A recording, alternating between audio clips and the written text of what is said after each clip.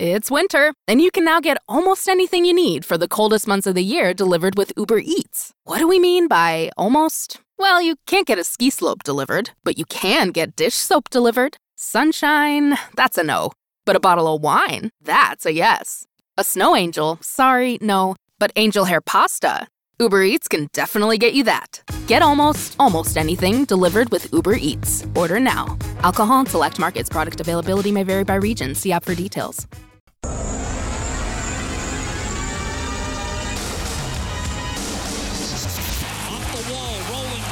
Draisaitl breakaway behind the arm, shoots and scores! Back-to-back breakaways! Connor McDavid peering inside, dishing, Ceci shoots and scores! 1-0 Edmonton in Game 7! Edmonton's home for breaking news on your favorite teams. This is Inside Sports with Reed Wilkins. Brought to you by James H. Brown and Associates, Alberta Injury Lawyers, the heavy hitters of injury law.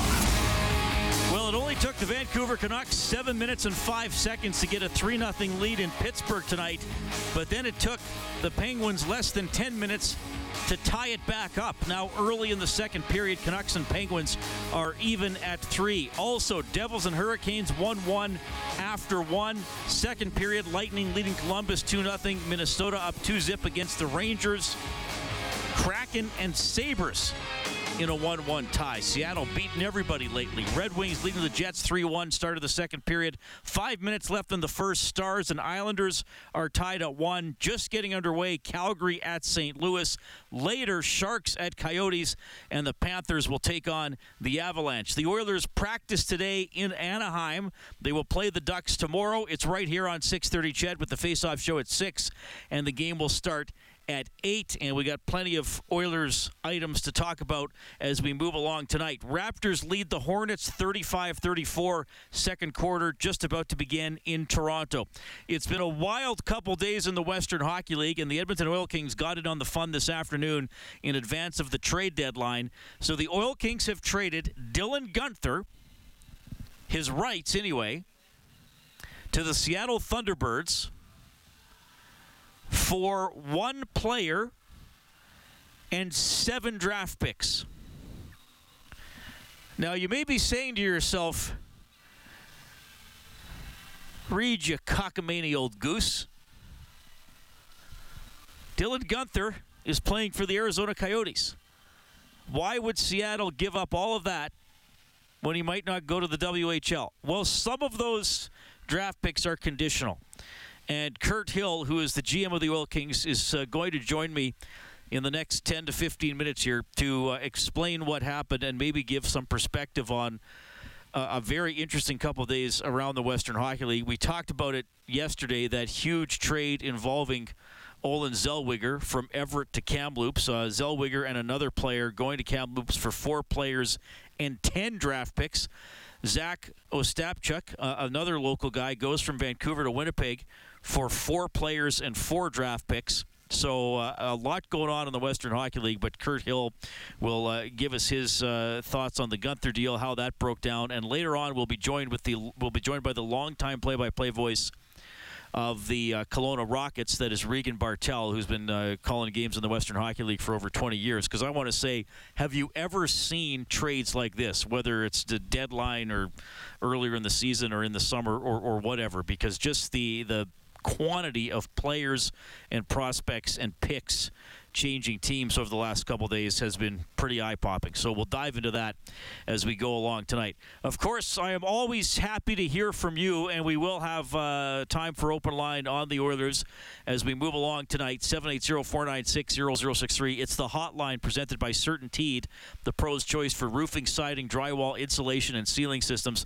CertainTeed Pro all the way. 780-496-0063. You can follow me on Twitter at Reed Wilkins, ReidWilkins. And you can email the show, insidesports@630ched.com. All right, so first of all, with the Oilers, Jack Campbell will start in goal tomorrow against the Ducks and Friday against the San Jose Sharks. He will be backed up by Calvin Pickard, who's been called up from the Bakersfield Condors. You may have seen this talked about, reported yesterday, that Stuart Skinner returning to Edmonton to be with his wife as they celebrate the birth of a child. So that's no Skinner for the next couple of games. Campbell will start both games. Campbell came on in relief last night in what turned into a 6-3 loss against the Los Angeles Kings. Also, very likely to make his NHL debut tomorrow. On the back end, a guy that's going to be hard to miss because he's 6'6", about 215 pounds. He has taken the long road to the NHL. 26-year-old defenseman Vincent Desharnais, and he was very excited when he found out he was getting called up. It's been crazy. Just being able to tell my parents was just such a great moment, and obviously I would like to win the game in Calgary. It sucked to have lost that game, but going into the office and for the coaching staff to tell me I was getting called up, it's such a great moment. I've been waiting for this moment, my whole life, and for it to actually happen, it was pretty special. And I called my parents and I FaceTimed my brother right after, and just giving that to them after all the sacrifices they've done for me, it's priceless. Well, Vincent Desharnais, here's his story. Like I said, he's 26. He was drafted by the Oilers in 2016 in the 7th round, 183rd overall. You all know that a lot of 7th-round picks, most of them, not all of them, but most of them don't wind up playing in the National Hockey League. So when Desharnais was drafted, he had played a year at Providence College. He played 3 more years there in the NCAA. Then at the start of 2019-20, he went to Wichita in the ECHL, just had a brief look with the Condors that season, and then briefly with Wichita the next season, went to Bakersfield. He stayed there, and now he's going to get a chance to play in the National Hockey League. Tell you what, if he can hang in there, he's got a chance to stick around with the Oilers because he shoots right. And as I told you, he is a massive individual. So he's got the wingspan, and that's something the Oilers need. We'll see once he gets into an NHL game how he moves, how he stacks up physically, but certainly the size is tantalizing. And like I said, he took the long road to the NHL, and he was asked today, did anybody ever tell you, hey, man, maybe it's time you went and did something else? Maybe not, you should do something else, but a lot of people said you're too tall, you're not quick enough, you're too slow. I've heard them all. And again, it's just believing in yourself and just having fun with it. I think that's the biggest thing I've done the last, I would say, 3 years pro that I've learned is just to have fun with it. You can't think about it as it's a job. You just got to show up at the rink, put a smile on your face, and just have fun. See, if you don't have fun, what's the purpose of it? Some of the more astute listeners to Inside Sports may remember Vinny Desharnais being on this show last season while he was with the Bakersfield Condors, and you may recall that he had a very impressive and very positive attitude, and he's kept grinding away and kept going to the rink with a smile on his face and kept putting in the work. And like I said, now that long shot to ever play in the NHL is at least going to get one game because it's very likely he debuts tomorrow against the Anaheim Ducks. Jay Woodcroft, the head coach of the Oilers, also coached Desharnais with the Condors, and he's excited for the big man's debut. I'm happy for him because I got to see all the work that he put in along the way and hit those steps. He's a very likable person, great teammate, commits to do whatever it takes to win. He's been a big part of what's been gone on in Bakersfield in the last 3 years or so that he's been there. And I also think that for young defensemen, sometimes they take a little bit longer, specifically defensemen that are of his type of size and ranginess. Well, yeah, size and ranginess. So hopefully those are a couple of Desharnais' strengths. And he's glad too that he has some familiarity with the coaching staff. It's awesome. It's just the practices today. I was laughing every time Woody would call a practice, even though it was mostly special teams. Like all those drills, I've done those for 3 years. So it was the first drill at keep away. We were starting with that drill at almost every practice. So it was definitely good to be familiar with the coaching staff. All right, now and here's another thing that's part of Desharnais' story. So he's coming along, he sticks with it. Goes through the NCAA, becomes a pro, and in training camp, someone identified as like, well, maybe he's got a shot. Maybe he's got a shot to play some NHL games to help the Oilers with a little bit of depth on defense. And then he gets injured during training camp. In fact, he didn't come back till December. He's only played 13 AHL games this season, has a couple of assists, 19 penalty minutes. He's +1. So maybe this debut is happening a few weeks earlier if he hadn't been injured, and he elaborated on that setback at camp today. It was tough. All summer I worked very hard. I was fortunate enough to sign my first NHL contract after 3 years on an AHL deal, and I wanted to prove to the management that they were right. So it was tough. But again, it's either you keep saying it's tough, or you just deal with it. All right. Well, he dealt with it, and now he's ready to go. So what should we expect, though, once this guy's in the lineup? You know the story. You know about the size. Jay Woodcroft, what are the strengths of Vinny Desharnais? He's a big body that moves fairly well. He makes a good first pass. He has some poise. He's not afraid.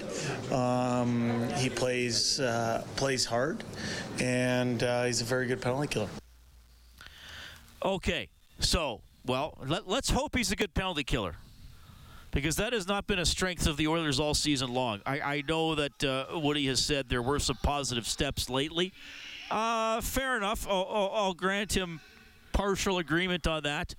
But last night was an absolute disaster on the PK as the Kings went 4 for 7 on the power play, and that is the main reason the Oilers lost that hockey game. So, yeah, if Vinny Desharnais can kill penalties, he's probably going to be on the Oilers the rest of the season. Maybe he'll just go on the ice only in those situations because, that's obviously been one of the things plaguing the Oilers this season. So there's a lot to talk about with this team. We are going to talk about it. I want to dive deeper into the PK and a couple of other issues, but I wanted to start with something positive tonight, and I do think that's Vinny Desharnais and his story and his journey to the Oilers. And now, like I said, very much expected to make his debut tomorrow night against the Anaheim Ducks. I'm at Rogers Place, by the way. I don't know if you mentioned that. I mentioned that. You can probably hear the background noise. Kurt Hill, the Oil Kings GM, is going to join me in a couple of minutes. Oil Kings are taking on Moose Jaw with the puck dropping at 7 o'clock tonight. Oil Kings, we know it's a tough year for them. They had lost 16 in a row, got a great goaltending performance from Logan Cunningham to beat Lethbridge in a shootout on Saturday, and Cunningham is the projected starter again tonight for the Oil Kings. Okay, we'll call a quick timeout, and Kurt Hill is coming up. Inside Sports on Ched. Inside Sports with Reed Wilkins is brought to you by James H. Brown and Associates, Alberta's precedent-setting injury lawyers. All right, the WHL trade deadline passed this afternoon. It was not a quiet one. It was, there were some major stories, and a lot of them surrounding Edmonton area kids or your Edmonton Oil Kings. Well, I guess this trade we're going to talk about concerns both Edmonton kids and the Oil Kings. Kurt Hill is here. He's the GM of the Oil Kings. Nice to see you. Yeah, thanks for having me. Yeah, it's good to talk to you. So Dylan Guenther was traded today. I'll just give everybody the trade here.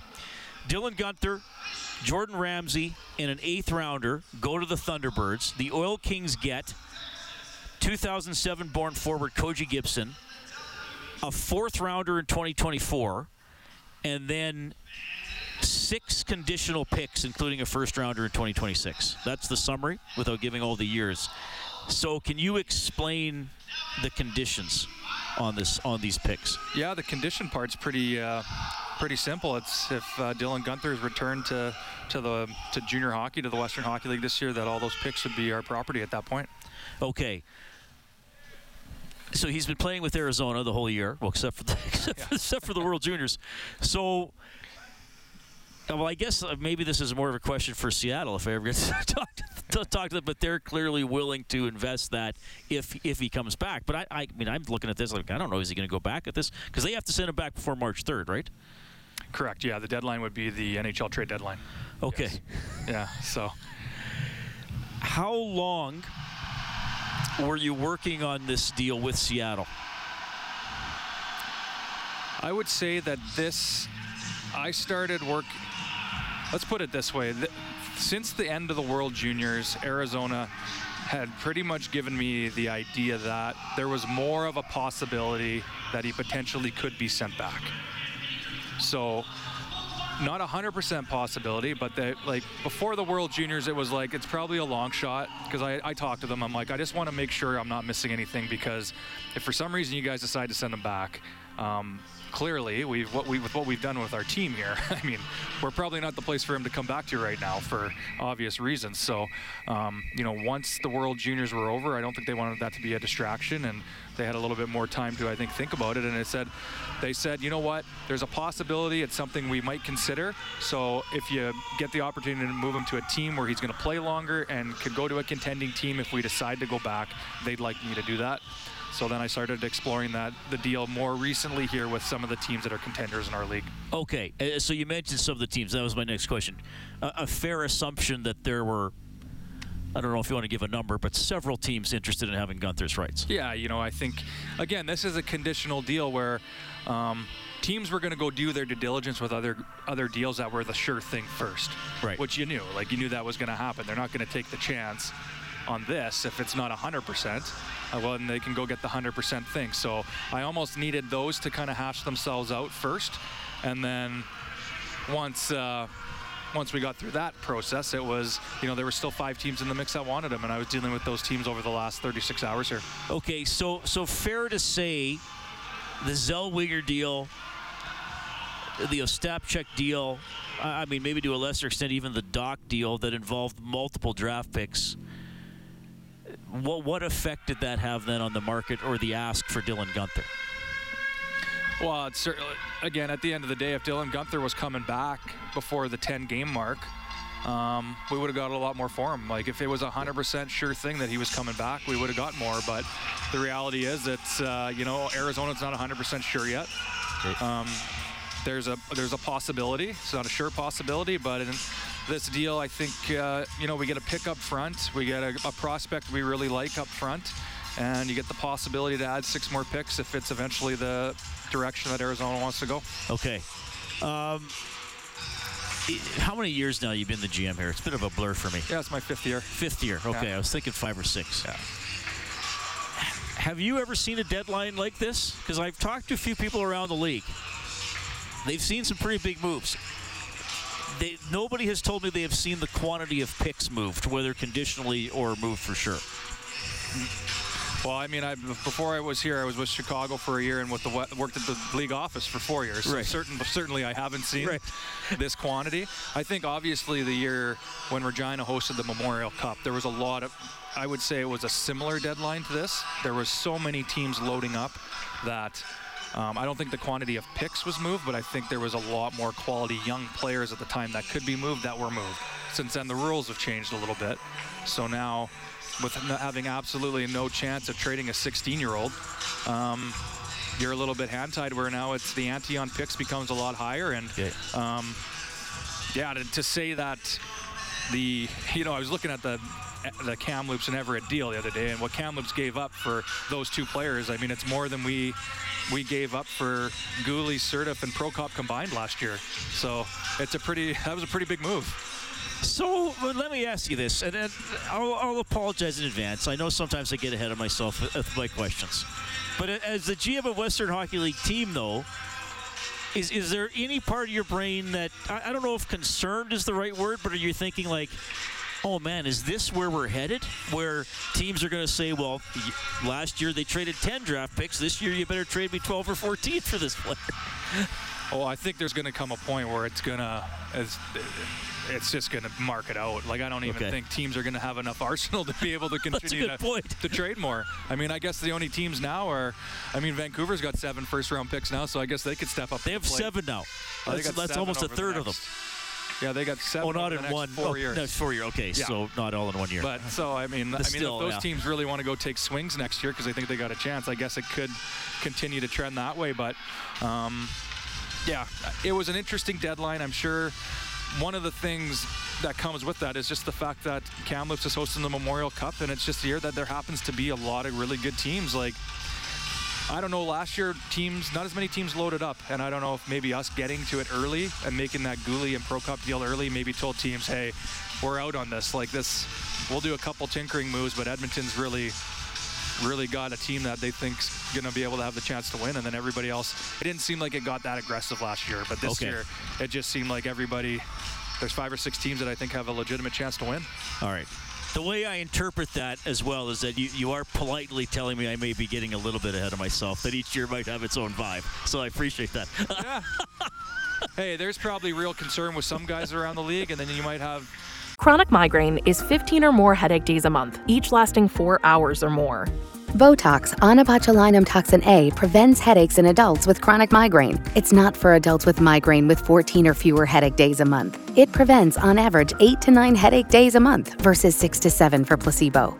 Prescription Botox is injected by your doctor. Effects of Botox may spread hours to weeks after injection, causing serious symptoms. Alert your doctor right away, as difficulty swallowing, speaking, breathing, eye problems, or muscle weakness can be signs of a life-threatening condition. Patients with these conditions before injection are at highest risk. Side effects may include allergic reactions, neck and injection site pain, fatigue, and headache. Allergic reactions can include rash, welts, asthma symptoms, and dizziness. Don't receive Botox if there's a skin infection. Tell your doctor your medical history, muscle or nerve conditions, including ALS, Lou Gehrig's disease, myasthenia gravis, or Lambert-Eaton syndrome, and medications, including botulinum toxins, as these may increase the risk of serious side effects. Ask your doctor and visit BotoxChronicMigraine.com or call 1-800-44-BOTOX to learn more.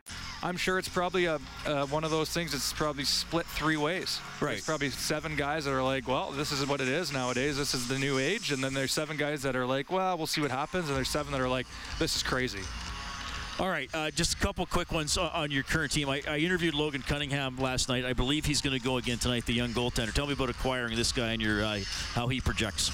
Yeah, I think we obviously were in a situation where we needed to find a young goaltender with Alex Worthington just taking a leave of absence from the game right now. So, we have a strong relationship with NAX. Obviously, we have a scout that works at that academy, and they're right here in Edmonton, and we've had a lot of players play there, and he's a guy that played at that academy. So, they had nothing but good to say about the person, the work ethic, the coachability, teachability.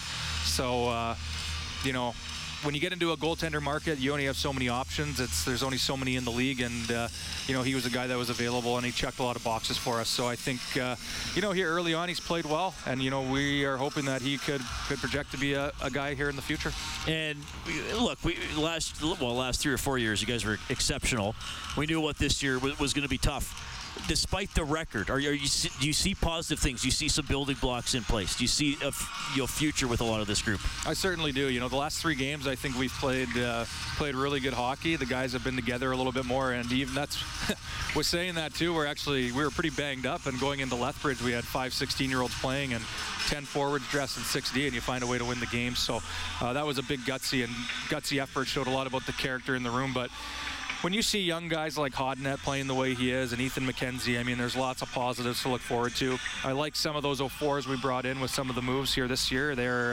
I see them starting to gel a little bit more, and that's one of the things with making as many moves as we had. It's never really got in consistency in our lineup, and now I'm starting to see the same guys play together a little more, and some of that consistency is starting to make games a little tighter. Curtis, great to see you. Thanks for dropping by and filling us in on the Gunther trade and the very newsworthy WHL trade deadline. It's great to see you. Thanks, Reed. Inside Sports on Chet.